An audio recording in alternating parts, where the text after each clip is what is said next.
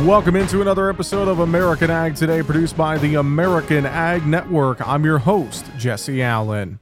And joining us now, we have Sam McCord, AgriGold agronomist based in Nebraska, is with us here today. Sam, good to catch up with you, sir. How are you?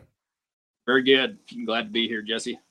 Thanks for joining me, Sam. Appreciate the time. Let's talk soil testing and talk soil fertility. I feel like, this year more than a lot of previous years, I know it's always important, but just thinking about the current climate in ag with input costs, et cetera, I would have to think that doing soil tests here as we wrap up this harvest and get ready for 2023, it's just so important to our overall operation, isn't it, Sam? Yeah, you nailed it on the head there. It's, starting with a soil test, it gives you just a good general idea of where your soils are at and how to make a fertility plan for next year. With high nitrogen, high fertilizer costs in general, you need to know what you have, and then you can base off of, whatever goal you're shooting for to try to hit that next year and just build upon that based on what your results come back as. Taking the time to do that and doing quality samples and also doing a complete sample as well. So you know exactly what you have, even for micronutrients and so on and so forth is important and something that should be considered.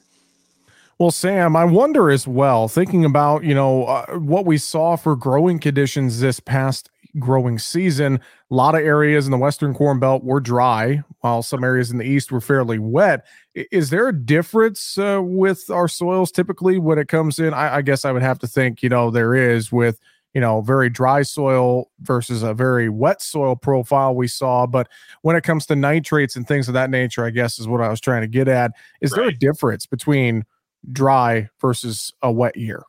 Correct. Yeah. And it just depends on the situation, of course, but in a dry year, you might not have been able to raise the crop that you initially planned on. So if you put on a certain rate of nitrogen and you didn't raise those bushels you intended to with that amount, there is definitely potential that there's some residual left over. To do the inverse of that on a wet soil, you could have lost nitrogen from denitrification, leaching, a number of other ways too.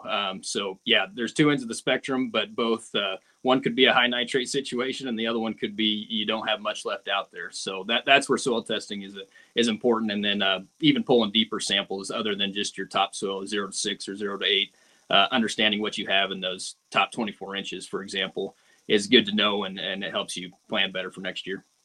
Well, I'm thinking about planning for next year and getting out there and actually getting that soil test done. What are some tips you would share for farmers as far as it comes to their soil testing? Yep. So the first thing I'd recommend is, like I mentioned earlier, is getting a complete soil test done. But then to go for timing, for example, when is the best time to pull a soil sample? Really, if you haven't pulled one, anytime's great. But ideally, I like to pull them in the fall.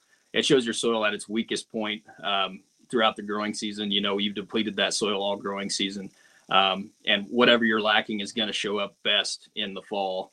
And then that also gives you more time to plan, talk with your advisors, get a good fertility plan basically together to go for next year.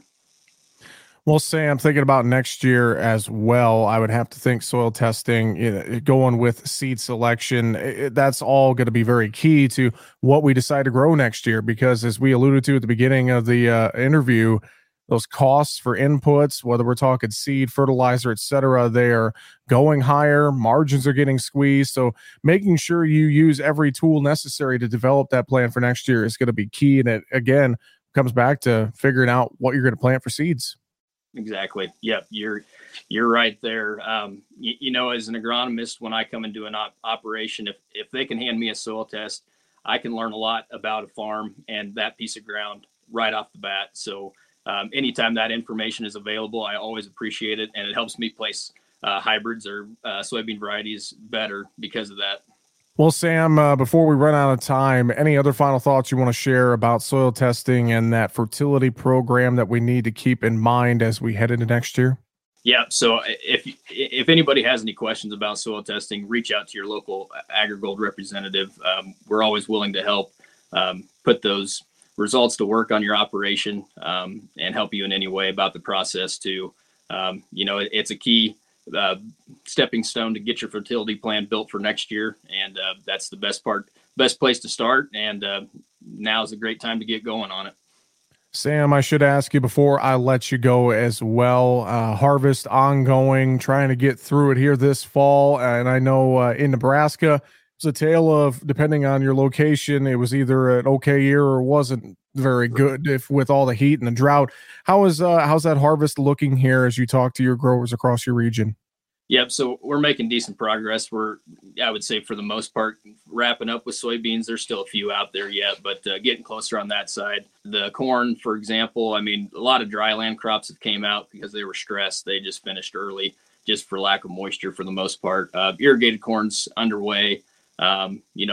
Everybody's kind of in the heat of it right now. And we're hoping kind of just for an average year for the amount of ugly conditions we went through. We would be happy with just an average season, basically. Well, and again, if you have questions, if you need some advice, contact your local AgriGold agronomist today. With that, Sam McCord with AgriGold based in Nebraska. Appreciate the time. Thanks for joining us, and we'll talk to you again soon. Thanks, Jesse. And again, that's Sam McCord with AgriGold agronomist based in Nebraska. We appreciate his time with us here today on American Ag Today, discussing making sure you get that soil testing done and more. One other news item I want to share here before we run out of time. Last month, Dan Newhouse joined over 80 House colleagues in the introduction of the Protect Farmers from the SEC Act. The legislation is a direct response to the SEC's proposed climate disclosure rule. The chair of the Western Caucus added if the federal government is trying to drive family farms out of agriculture, this proposal from the SEC is a good first step. It puts so much work and responsibility on the shoulders of family farmers that most people will not be prepared to comply with this proposed law. Specifically, the Protect Farmers from the SEC Act prohibits the SEC from requiring an issuer of securities to disclose greenhouse gas emissions from upstream and downstream activities in the issuer's value chain arising from a farm. The legislation also defines the production, manufacturing, or harvesting of an agricultural product through the Agricultural Marketing Act of 1946, outlines upstream and downstream activities, and defines greenhouse gases. Finally, the bill removes the SEC's exemptive authority in relation to this act. Critical that we stand up to these kind of regulations. We say, no, this is just not possible. I encourage every single farmer listening to contact your senator. If you're not my constituent, contact your member of Congress. Let them know that this is too onerous to put on our shoulders, and we must stop it. Again, that's Washington State Republican U.S. Representative Dan Newhouse. That's all the time we have for American Ag Today, produced by the American Ag Network. I'm your host, Jesse Allen, wishing you and yours a great rest of your day.